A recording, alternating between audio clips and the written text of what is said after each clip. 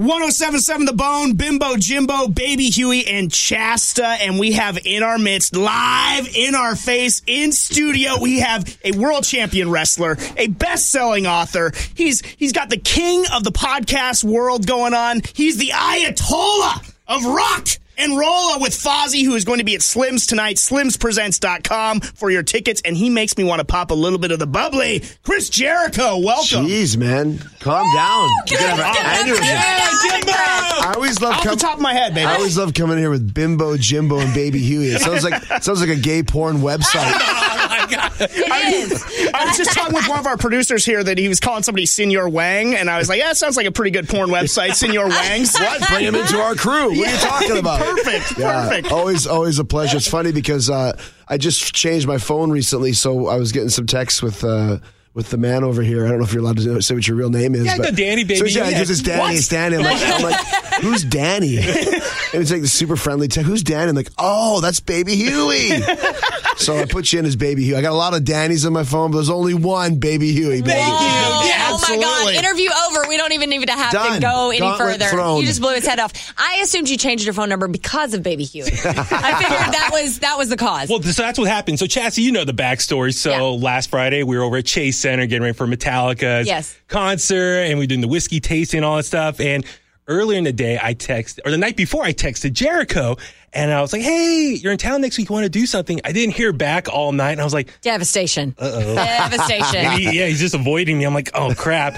And then I sent a DM. Ghosting. I sent a DM. I sent a DM to you. Yeah, just so out of coincidence. The funny part. So I sent a DM on Twitter. And then later on the day, you sent me a DM on Instagram. Right. And I was like, oh my God. And then we exchanged. And that's the thing. I changed my number last year. It's like the first time I kind of purged everything for the last 20 years. Really? And I still have people like Phil Demmel. He lives here in San Francisco. He's like, dude, do you not like? He emails me. Don't you like me anymore? I've been texting you for like 3 months. I'm like, dude, let's change my number. Sorry, I forgot to tell you. If I text someone that was my friend for like 2 or 3 months, I would text a mutual friend and say, hey, did so-and-so change his number? But some people, there's probably some people out there that think I'm still mad at them because I haven't texted back. I should have texted Dim. Be like, hey. Yeah, exactly. Now, but we're Chris, all here. It worked out. Are you aware that he calls you his celebrity bestie? Did you know that? I did not know that. Okay, so I got to fill you in because there's actually you're getting in the ring with somebody you don't even know this yet. I've already planned this out. Okay. So yeah, it's on me. So he calls you his celebrity bestie. So my celebrity besties, I have 2, are both stand-up comedians, Joe Coy and Kamal Bell from CNN.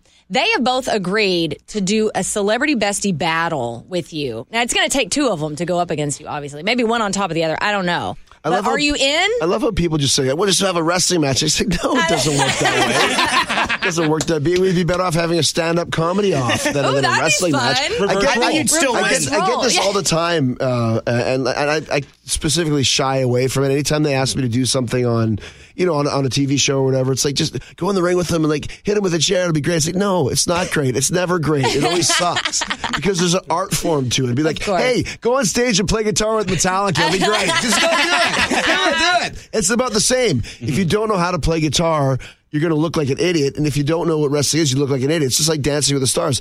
The thing about dancing is everybody, when they don't know how to do it, tries to be funny. Yeah. Same with wrestling. When you don't know how to do it, you go, I'm going to beat you. It just looks so stupid. So awkward. So I always just say, I remember one time they wanted us to do something with David Arquette on the George Lopez show. And David was a champion, WCW champion years ago. He's now back in wrestling. He's a great guy. He's just a lovely fella.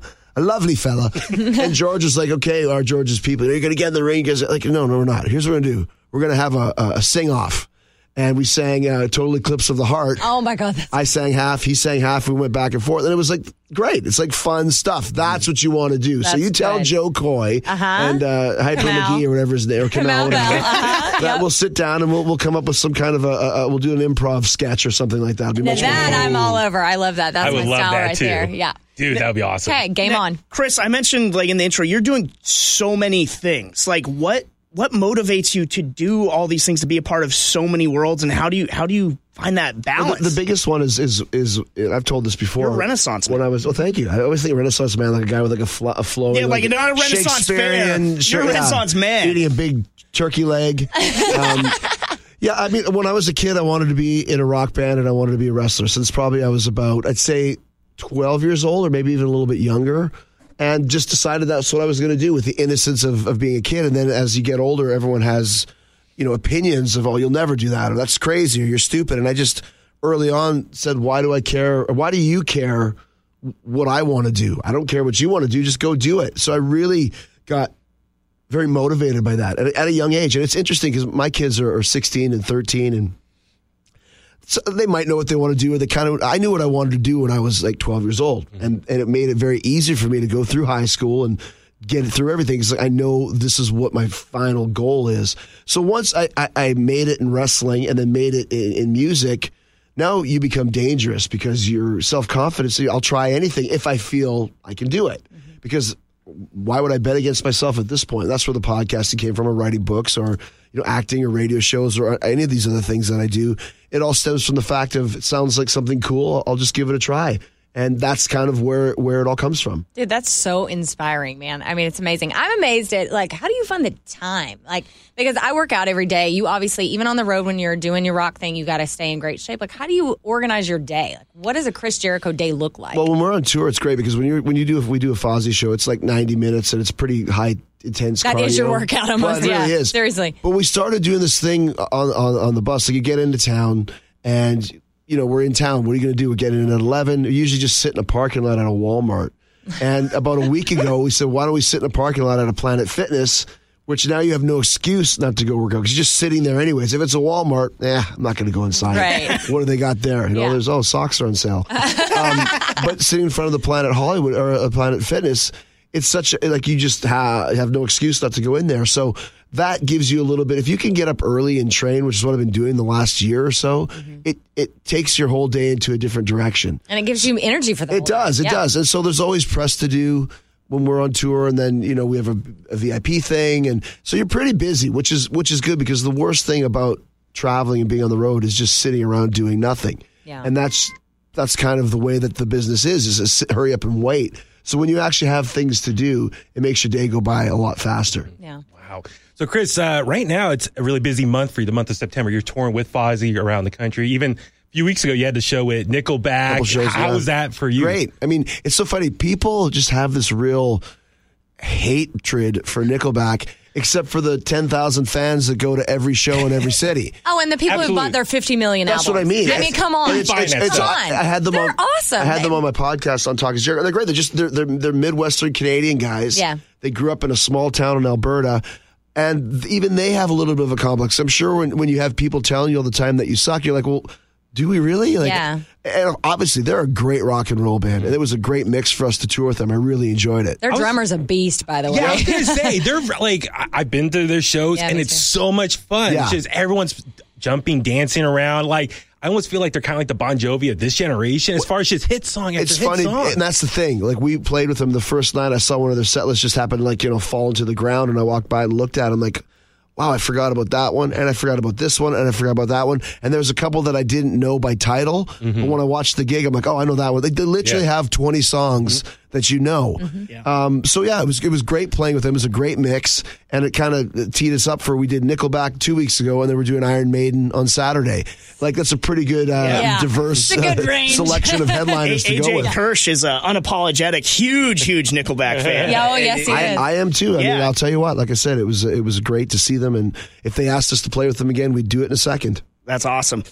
So I want to ask you about, just in terms, because you said last time you were in here with us talking about Fozzy and everything, you had a line that I believe was you guys were a 15-year overnight success. Right. And so just reflecting now on the past year or so of all the success that Fozzy has had, and really just exploding, just what has that been like, and just how gratifying was that for you guys? I think it was really when Judas the song came out and became kind of the elusive hit single, that I think we're at 32 million views on YouTube or something like this.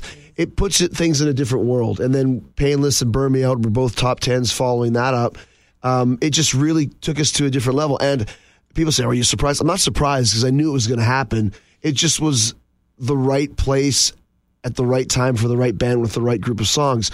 So the best part of it was we were ready for it. When the record exploded, we had a great rock and roll band that was very tight, that had been playing for years. Like you said, a 15-year overnight sensation. So we were very prepared for all these successes and all these big opportunities, like, once again, playing with Nickelback or the Iron Maiden Stadium, which is, I'll tell you the story in a bit.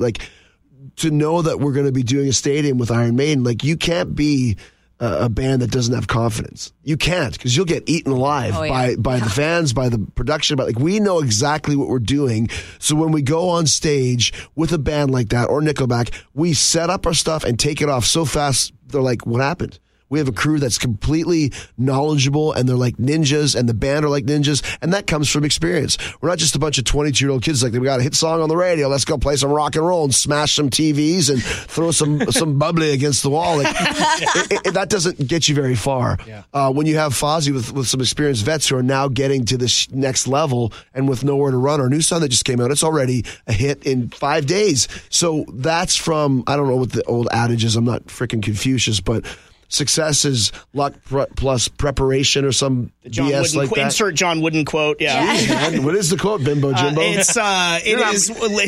Was it success is when luck meets preparation or something like that? You're no bimbo. He pulled it out of his butt there. Good job. So point being, when you have that experience and that respect, it's like touring with the guys from Steel Panther. They're great guys. With all the success they had, they're still very humble because they know Steel Panther as a concept, as a project, was their last chance. They were Hollywood musicians for years, LA Sunset Strip guys. They just never made it. And their last ditch effort was like, let's just go have some fun. We'll never make it. Who cares? Suddenly they make it huge. They're very humble and respectful because of it, because they don't take it for granted. And we have the same attitude. With Fozzy and all that success, and I mean, obviously in the wrestling world, you achieved this just otherworldly, second to none success. Now with Judas and everything like that, do you feel almost that you're on another level where you can take more risks sort of in your wrestling career? It's like, hey, I'm sort of feeling this creatively and I'm just going to do it? Well, I mean, I think something that because I've been still doing some cool stuff in wrestling, I haven't been full-time in the business since 2010. But you've been... Yeah, I just pick and choose my spots. Number one on the marquee. But you pick the right spots. So then that's basically still what I'm doing. Because Fozzy was the priority, I knew we could make it and get to the next step and continue to grow. And I think the potential we have is still endless. I'd expect nothing less than arenas for us in the future, but you have to put the time in and you have to put the work into it. So wrestling, I've gotten to the certain level, but you still, if you want to stay on top, still have to put your focus in that as well. And that's why you see, like last year, I think I had 5 matches maybe. Mm-hmm. This year, now that AEW is about to start in October, I've had 2 matches this year. The most that I'll have at any given year is 15 or 20, whatever. It's not a lot, but it's still, if you're picking your spots, it's enough to still make a big difference as we still continue to build the Fozzy machine as well. So let's just look at Fozzy right now. You just mentioned the new single, Nowhere to Run.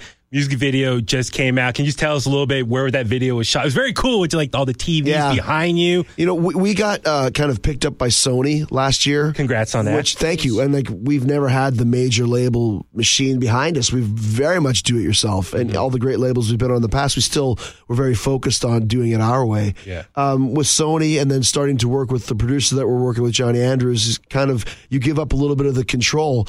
And Sony said, we want a new song out in time for the tour, which we put together a whole tour around the Maiden show. Okay. Because you don't just do a fly date for an Iron Maiden stadium show, right? Yeah. You need to be, so we had a couple weeks beforehand, then a couple weeks afterwards to get back to Atlanta where we're based. And they said, we want a single out for the tour. And that's how they do it now. It's not so much worried about the album. Like, when's the album coming out? I don't know. We have no other songs done. They're being written, but Nowhere to Run, they wanted it. They put it out. They're going to put a push behind it. And, of course, they wanted to do a lyric video. And I said, lyric videos don't work. We got to do a video.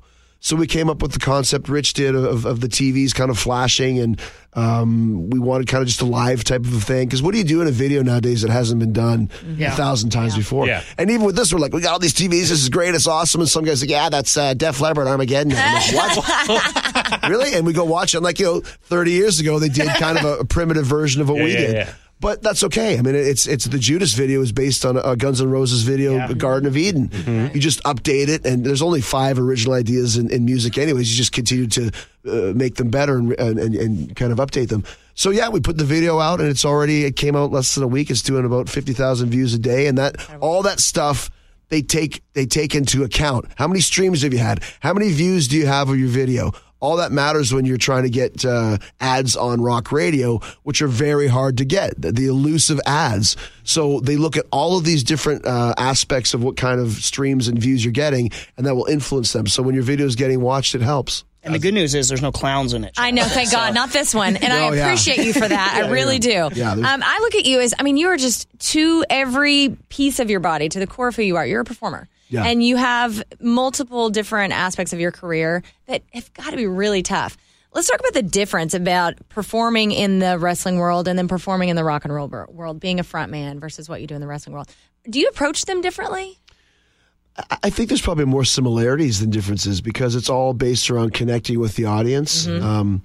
If you can connect with an audience in front of a live crowd, you'll always have a fan base. Mm-hmm. Because if people are excited about what you do and are intrigued by what you do and maybe living vicariously by what you do, they'll follow you, whether that's music or wrestling or stand-up comedy or whether you're a stage actor or whatever it may be. So I think when I first started wrestling, I wanted to be the ultimate rock and roll front man in a wrestling ring because I didn't think they had that. I wanted like a David Lee Roth or Paul Stanley or Jagger or whatever, Bruce Dickinson.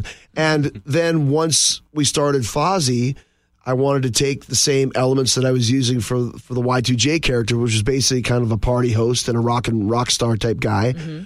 Take those elements that I stole from music, put into wrestling, and take them back into music again. So you approach them a little bit differently in that they're two different roles. Right. If I'm an actor, I'm playing Captain Jack Sparrow in one, and I'm playing, whatever the detective's name was in Murder on the Orient Express in the other one. Hercule Poirot or whatever the hell it was. There's two separate characters that you play, but elements are the same because wrestling and music, especially rock and roll, have very loyal and fanatical fans. Yeah. And it's a very high energy, intense form of entertainment. So you feed off that. A great gig to me and a great match to me is not, if you botched something or if you sang some wrong notes or if you had some technical difficulties. I don't care about that. What was the crowd doing at the end of the show? Did they enjoy the performance? Were they cheering at the end? Were they booing at the end in the right way if you're wrestling? If you get that sort of reaction, that's always the best matches and best shows for me. That connection, I love that. I want to keep it on the wrestling track here for a minute. You mentioned AEW and just sort of how many dates you expect to work with them. What has the experience been like so far? I mean, this is a new frontier even for you, Chris Jericho, who's done everything in the wrestling business. What has it been like for you so far? Founding. I think that's probably one of the reasons why I wanted to do it because it is uncharted territory. It's never been done before by any company. There's never been a company that started with so much pomp and circumstance at the highest level like we have. And I think a lot of that has to do with when the whole thing started, the concept started, and when I showed up there and kind of signed on the dotted line, it became legit. So it's pretty exciting. We don't know what's going to happen. I know what would happen if I went back to WWE. It'd be fun. It'd be great. Have some fun times. But WWE is WWE. It's never going to go away. AEW, if we do things right, could be lasting for years and years and years and be a legitimate alternative to the system of WWE, which is completely opposite to the attitude and ideas that we have. It's super rad. And one thing I just have to follow up on is working in the NBA outside of the radio world, seeing, wrestling ads on TNT in 2019 is super surreal. And sort of on that track, you were in WCW, maybe got to a certain level in WCW, thought you could get even higher. And now to be going back to TNT as the world champion, what is that? Is that sort of like I imagine sort of like Caesar coming down like that for like the promenade? I don't notice a lot of that stuff. Like people were pointing out to me that it was TNT and I was like, yeah, that's cool. Right on. It's like, well, you were there 20 years ago. And I'm like, really? I don't think I could have told you that Nitro was on TNT. It just kind of, I thought it was on TBS. But, so people are like, is it like coming home? I'm like, well, no. Like I've been working for Vince for 20 years, but it is. I mean, there's a lot of poetic justice there, I guess. Totally. Somebody pointed out that when WCW went down, the very first undisputed champion was me, and now that the competitor is rising on TNT, where WCW ended, and now the champion is me, and it's like kind of a. The symmetry is... Yeah. I think somebody said, a friend of mine was like, pretty soon they're going to have to change the history of wrestling to cool stuff that Jericho did. I'm sure you're okay with that. Sign. Yeah. But I mean, it's great. Like to have that sort of longevity and that sort of influence. It's very cool. And like I said, I'm not a full-time wrestler because I think body type wise and, just I think it's smart to do a handful of matches a year and pick your spots and do it the right way. But also, too, I mean, you can't teach experience. So that's one thing that I have, that no matter what happens, I can take it and make it good. So that all adds up as well. Well, so Chris, you just mentioned that, Jericho's got to do a lot of fun things. And you just mentioned, do you ever take a moment to just reflect on kind of your legacy as far as what you've been able to accomplish, and how much does it mean to you right now in this moment in your life that with AEW and all the momentum it has right now, that at this point in your career, you could help get a new company over? That must be so rewarding, the potential thought, if we can make this company last for years to come, as you said, you could just stay in WWE, do your thing there and be fine with it. But a nice little, just, the nice, bow on things. It was a cool kind of opportunity because to get a company rolling in wrestling, because you hear it all the time. I'm going to start a wrestling company. It's okay, sure, whatever. You need three things. You need money, which the Khan family has. And they also have Tony Khan's got such a passion for wrestling, which you can't replace. He understands the business, and most corporations don't. And if you don't understand wrestling, you're going to lose your money right away. Two, you have to have a great TV deal, which we got with TNT. That's a great TV deal. It's a stronger network than USA Network is. Excuse me. And three, you have to have 6 to 8 legit main eventers that you can base your show around. And even better, if they're fresh that no one's ever seen, that adds to it as well. And you talk about a 15-year overnight success. That's what some of the guys in AEW, when you're talking about Omega and Young Bucks and Cody's been around, but not like now, Hangman and MJF. These are guys that no one's ever seen before that chose not to go to WWE. These are not cast-offs. It's this is kind of these guys said, no, we don't want to go to WWE. We want to continue to do things our way. We don't want to do it in that system. So I think it's going to surprise a lot of people when you go, oh my gosh, who are these guys? They're great, and we've never heard of them. Or are they the Japanese? No. They're from California and Winnipeg and New Jersey and, Atlanta. What? Yeah. Why have they never been on WWE? Because they chose not to. And that's kind of, I think, the real secret as to why AEW has a chance to really go places. God, Chris, I'm so impressed with your career. It just amazes me what you take on. 2-part question. Have you always been this confident? Were you a 3-year-old that's I'm going to take on the world? Was that you? No, but like I said, I just really loved rock and roll and I loved wrestling, and I thought that'd be really cool to do those. I didn't have any analyzing parts of my brain to go, well, Chris, that's not very easy to do, especially in 1990. Well, this was in the 80s when I wanted to do it, but 1990 when I started, how do you become a wrestler? How do you put together a band? What do you do? Right. So I just had a confidence that I really want to do this, and until I show myself that I can't, I'm going to continue. And whether it's, last month I worked 1 match. This month I have 2 matches. Wow. Yeah. And last month I made $30. This month I made $60. Well, that's moving forward. So you're just building little at a time. I think so. And then, like I said, there's a fine line between confidence and arrogance. I don't think I'm arrogant, but I'm super confident, especially now. Yeah. So yeah, I always was a showman too. Even when I was a kid, I was doing my own radio shows, and when video cameras became a thing, we'd always make our own movies, and I was the star of the high school play, but I chose to be the bad guy. I thought it would be more fun. Oliver Twist was the play, and Bill Sykes was the bad guy. That's funny. So yeah, I guess I just realized early on that I remember I went to journalism school because I had to kill some time before I was old enough to go to wrestling school. So I got a degree in journalism, and they used to send me out the local paper to go do the water polo meet, and then there's a CFL fashion show, go cover that. And I realized I don't want to be behind the scenes. I want to be in the fashion show. You're meant to be, right? Yeah. So that all kind of stemmed. I have no other choice. I'm not going to be a banker. I'm not going to be working downtown, doing whatever. I have to perform, and if that means playing an acoustic guitar at a Starbucks for 50 cents, someone throws their change in there, well then I'll do that. So I think that's where it started from. I gave myself no backup plan. Making me all teary-eyed. You should be my life coach. I know. Yes. I need Jericho in my life. I wrote a book, the last book I wrote. Yeah. It's phenomenal. Thank you. Yeah, it's kind of a self-help book called No is a 4-letter word. And I believe that no is like a curse word because people throw that word out and it hurts people's feelings. No. Because it's a lot easier to say no than it is to say yes. Mm-hmm. And I think people accept that very easily. And I never accept no for an answer. And I'm not talking about no from you ask, a girl the high school prom, she says no and you stalk her. That's not what I'm talking about. I'm talking about, don't get it twisted. Don't get it twisted. I'm talking about just in life in general. There's always a way to get something done if you want to do it. There always is a way. The easy response is just say, oh no, it's going to be too hard. Bullshit.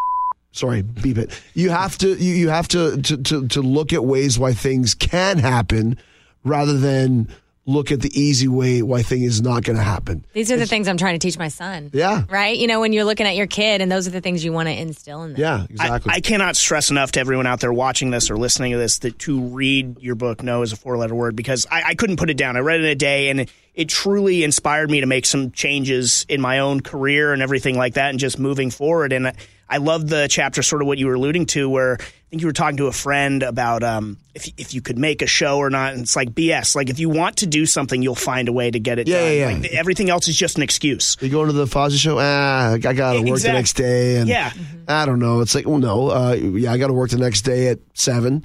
And who cares? When am I going to get the chance to see this band again, whether it's Fozzie or Trivium or Iron Maiden or whatever? And I have to take a bus. Well, then you go take a bus, and then you go to the show, and you go afterwards. You go, that was great. I'm really glad I went. You always are glad you went, right? Always find a way. If you want to do something, you make it happen. I always say, choose the bigger life. Like, when you're asked a question, what makes the bigger life? Go to the show. Yeah. You know, take on the thing. Start the business, whatever it is. Do stuff. Make things happen. Yeah. Like, the concept of the book was based around principles that I had learned from family, famous people, fictional characters. And I mean, I think it starts off with the Mike Damone principle, which is the Fast Times at Ridgemont High, the ticket scalpers. Like, no matter where you are, that's the place to be. Yeah. Look at this. Isn't this great? If you walk through life going like, this is the best place in the world to be right here on Baby Huey's show. Like, seriously, I don't want to be anywhere else. This is the place to be.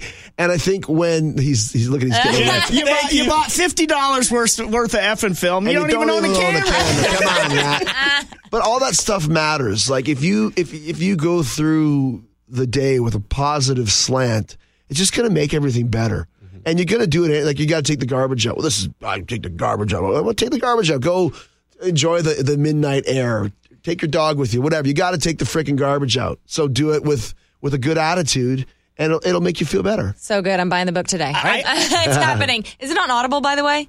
Yeah, it is. I actually read that one. I'll tell you what, man. Because I love when authors read their own books. The one before that, I got in a fight with the company that bought it. I was like, these guys are idiots. I'm not doing it. Yeah. And so they got some Shakespearean actor to do it. No. But he didn't know like kind of the slangs and stuff. Like, what's Rey Mysterio's finishing move? The 619. Right. Yeah. He was calling it the 619. Oh, jeez. And Rey Mysterio went for the 619. So all I'm getting are all these texts from people like, oh, he's mispronouncing the name and he's 619. I'm like, okay, I'm going to read the book. This was one of the hardest things I've ever done. Sitting there reading a freaking book. Do you know how long it takes to read a book? 8 hours? Yeah. 12 hours. Yeah. Oh, that's brutal. And you read it, and like if you say like, and then he went to the, I'm sorry, I got to do it again. And then he went to the store, got to do it again. And then you start getting mad at yourself, and it's like, dude, that's hard. That was the hardest one. So you better buy it on Audible. I'm doing it right now. Picking up my phone. I'm doing it right now. No, I was just going to say, just to go off what Chris says, I do agree. Just like, Chassie, you know, last Saturday I did that Metallica fan club party. He was scared to death. I was scared to death. I was by myself, 400 Metallica fans. You hosted it? I hosted a panel with some like legendary thrash guys from the scene. Like who? Craig Lucicero used to be in the band Forbidden Evil. Also, Will Carroll, the current drummer of Death Angel. Nice. And Harold O, who's taken all the legendary photos, Murder in the Front Row book. And the guy putting it on asked me to moderate this. And we were the second panel after the Cliff Burton panel. Wow. Ray Burton was there, Mike Borden from Faith No More. Like, all these heavy hitters are on before me, and all the Metallica fans from around the world in this small room are staring at him. You do not want to make a mistake in that room. I was sweaty, and I was like, oh my God, these guys, again, if I say the wrong thing, they're going to eat me alive. I was tempted to like, come up with the excuse just to leave. But I stuck it out. I did it. I'm so happy I did it. And as you said, it's just those moments where it's like, I didn't want to regret it. That was the main thing. If you didn't do it, you'd always feel bad. And the thing is, too, you're a fan. You're a legit fan. So you're not going to say anything that people are going to jump and kill you for. Yeah. You know, that's one thing that's great about rock and roll, heavy metal specific. If you're a fan of a band, especially now, in the 80s, if you were a Metallica fan and you liked, Warrant, that's grounds for death. Yeah. Now it's like, if you're a metal fan, like, you're everybody's cool. Like there's not that delineage anymore of you're a poser, you're this or that. You're on the radio, you're a Metallica fan, it shows. I bet you probably did a great job. I like to think so. We went like the guy had to wave me to like Indig. We had so much to talk about. So I'm just glad. And the guys were like, wow, you knew all that stuff? I'm like, yeah, I lived in the Bay Area my whole life, been a longtime fan. It just was coming to me. Exactly. So I was like, whew, I was like, I'm good. That's where I survived. confidence comes in. Congratulations. We're going to let you get out of here, Chris. You've been super generous with your time, but we have to ask you about the AEW World Heavyweight Championship and the sort of the whodunit heard around the world with it being stolen. And you turned that into such an incredible positive that I was just like, hats off. Like, it was one of those things where it's like, was this planned? But I know it wasn't. But it was just, you really turned it into a great positive. I'm not sure. That's what I wanted. I mean, this is something I learned from Vince McMahon. Take a negative and turn it into a positive. And it's still one of the strangest stories. No one really knows. And there's and this is no joke. There's literally FBI agents on this case. And the one thing that pissed me off was when people, Jericho lost the title. As if I just put it down like the absent-minded professor and like, I'll put my belt down over here. And well, not even just walking down the street. I'm going to put on this garbage. Oh, look, there's a birdie. Oh, where did it go? It's a very strange story. And I couldn't even begin to tell it to you in 20 seconds because there's like 15 suspects. Not even kidding. Bottom line was, when it happened, it was a potentially kind of an embarrassing situation. So take the negative, turn it into a positive, make a storyline out of it. And the worst part of it all was we had so much great stuff going on when the stupid cops found it, or not even, sorry, rephrase that. When somebody turned it in, who found it on the side of the road, on a road, by the way, that was nowhere near the road that we drove down. Interesting. Right. And happened to turn it at the same time when the owner of the limo company was in the station. I've got it all in film. Interesting. Anyways, I don't want to get into too much, but then the cops posted a picture of them with the title and ruined the whole thing. We could have worked it for, you know what, whatever. Yeah, absolutely. It is what it is. And then that led right into the little bit of the bubbly thing, which is just the dumbest thing ever. But it's crazy there's over. literally over 100 memes, videos, GIFs about a little bit of the bubbly. Like the best one I just saw the other day was have you seen the Silence of the Lambs one? Yes. Yes. A census taker tried to test me once, Clarice. I ate his liver with some fava beans and a fine little bit of the bubbly. Do you have a favorite one? Like that one was up there. Okay. The Jackson 5 one. Blame it on the bubbly. The biscuit. I mean, the lip biscuit was great. I mean, the like a Death Leopard one as well. Right? There's everyone. There's a Queen one. I want it all. I want it now. I want it all. And I want a little bit of the bubbly. It's so stupid. Like, what I loved about it the most, though, and I talked about it on Talk is Jericho this week, is it made people get creative and get off of their phones, just staring into the abyss and getting onto their editing programs. I don't know how they did. I don't have an editing program like that, and just using their creativity to put all of these really cool things together. And there was just one after another. Another great was just the Gigolo. Bubbly. Like, it made people get creative, and I like that. So, and people are still sending them. At the peak, I was probably getting 30 or 40 an hour. Jeez. Now you get 2 or 3, but people are still doing it. And, you got to take advantage of that when it's hot. So Hell yeah. We made a T-shirt and sold a bunch of units, and there you go. I can think of no better place to end this interview than with a little bit of the bubbly. So, Chris Jericho, thank you so much for your time. Fozzy coming to Slim's tonight. Get your tickets, slimspresents.com. And you guys will be in Sacramento tomorrow night as well, correct? So that's going to be awesome. Sacramento tomorrow night, and then L.A., Bank of California Stadium for opening for a little band called Iron Maiden. Kick ass, man. Yeah. Thank you so much. Thanks, guys. Thank you, Chris. By the way, I downloaded your book.